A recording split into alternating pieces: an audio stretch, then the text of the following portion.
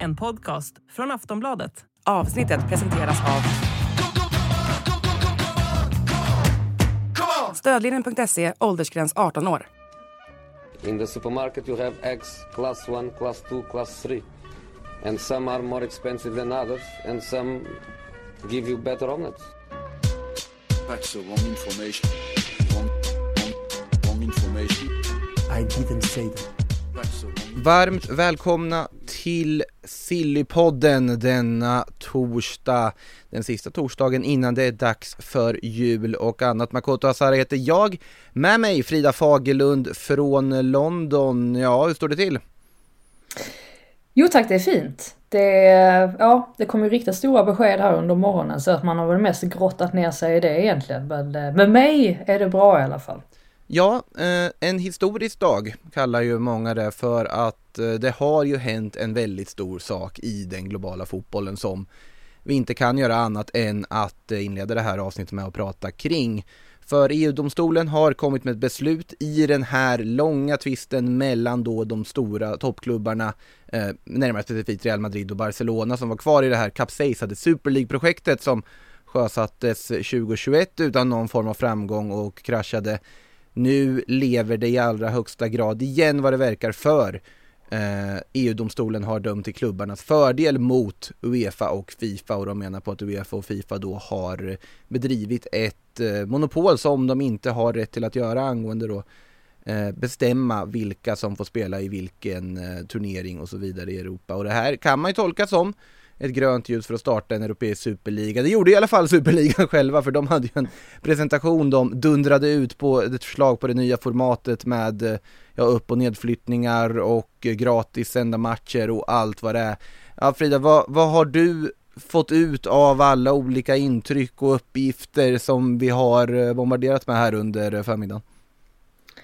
Jag känner väl spontant att man måste ha två tankar i huvudet här samtidigt. Dels då att det är väl ganska självklart att Uefa och Fifa, de har missbrukat sin position inom världsfotbollen de senaste åren.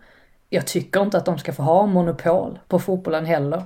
Men med det sagt så vet vi ju inte vad som kommer ske. Alltså hur kommer den här Super League-konceptet, hur kommer det egentligen se ut? Kommer det bli bättre för fotbollen? Det är ju här man på något sätt känner att det är väldigt ovisst. Alltså deras vision verkar ju vara att fotbollen behöver fler stormatcher eftersom folk tappar intresset, och att man i stort sett ska bli av med de här sista omgångarna av Champions Leagues gruppspel när båda lagen redan är borta från åttondelsfinalen.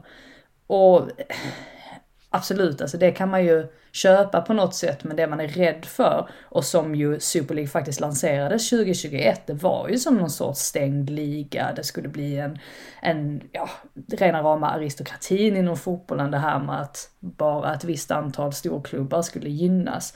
Men nu verkar man ju ha gått ifrån det, och man pratar om att det ska sippra ner pengar till övriga klubbar också, så att min slutsats är, jag vet inte vad jag tycker om detta egentligen. Förutom då att jag inte tycker synd om varken Uefa eller Fifa.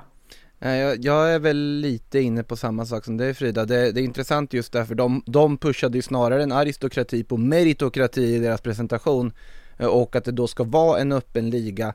Man snabbt ska förklara det, så då, vi får se om de här namnen bara är liksom namn i själva förslaget, eller om de faktiskt har tänkt att låta ligorna i det nya systemet kallas Star League, Gold League och Blue League. Men det är i alla fall där de har föreslagit ligasystem då med 8-lagsgrupper, totalt 64 lag i det här då pyramiden, där det ska vara ligaspel, alla möter varandra hemma och borta, 14 matcher över en säsong, följt av då ett slutspel som ska avgöra vilket lag som vinner varje säsong, med upp- och nedflyttningar mellan de här ligorna.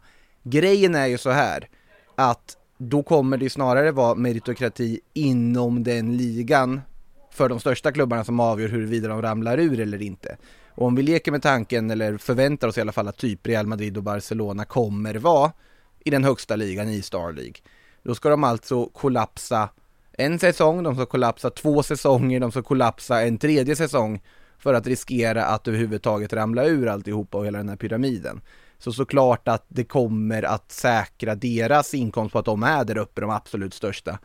Och sen så var de ju tydliga att de vet inte hur det här upp- och nedflyttningssystemet mellan de inhemska ligorna och då den här lägsta divisionen ska fungera. Förslaget var väl att 20 av 32 lag varje säsong i det så kallade Blue League ska bytas ut. Och hur det skulle gå till, det vet ingen.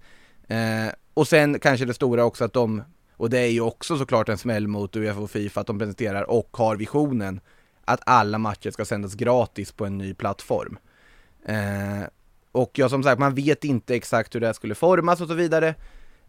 Men det är inte på något sätt så att man tycker synd om Uefa och så vidare, för de har missbrukat sin position precis som du säger, Frida. Alltså England har väl dock reagerat. För det har kommit uppgifter där kring att man tittar på att försöka liksom stoppa klubbar på något sätt via någon annan väg från att joina en sån här liga. Visst är det väl så? Man får inte glömma bort att Storbritannien är ju inte med i EU. Och regeringen har väl redan lagt sig i det här. Eller ja, de kikar nu på hur man kan skydda egentligen Premier Leagues intressen. För man ska komma ihåg det att Premier League är ju en väldig maktfaktor inom fotbollen. Och de kommer göra allt för att skydda sina egna intressen. Så att det gör ju också att alltihopa känns ännu mer ovisst. Just det här att vi har den här jättespelaren som, de kommer inte vilja att någonting kommer att förändras på den inhemska fronten så att säga. Men ja, det är ju klubbarna som bestämmer där också, måste man ju tillägga, i Premier League. Hallå kära lyssnare, Makoto här. Det här avsnittet av Sillypodden är exklusivt för Plus och PodMe-kunder. Och för dig som vill lyssna i Plus så har vi ett erbjudande just nu 2 månader för endast 49 kronor. Gå in på kampanj.aftonbladet.se/sillypodden. Och då får du givetvis tillgång till allt annat Plus-material också. Live-matcher, tv-specialer, Sillysvepet med Daniel Kristoffersson, kröniker och mycket, mycket mer. kampanj.aftonbladet.se/sillypodden alltså. Och vill du testa PodMe, ja då kan du göra det kostnadsfritt i 14 dagar. Och förutom Sillypodden, Premier League-podden och Allsvenska podden så finns det en massa andra bra poddar för dig som älskar sport. Vad sägs om den nervkittlande I skuggan av sporten eller succépodden Viaplay F1 Podcast, idrottshistoriska episka sportögonblick, kanske nystartade Rivalerna och många fler. Teckna Podme Premium och få tillgång till alla premiumpoddar helt utan reklam. Gå in på podme.com och signa upp dig redan nu.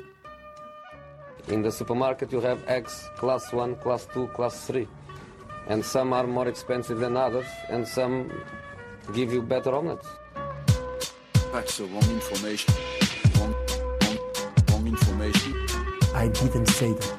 Du har lyssnat på en podcast från Aftonbladet. Ansvarig utgivare är Lena K. Samuelsson.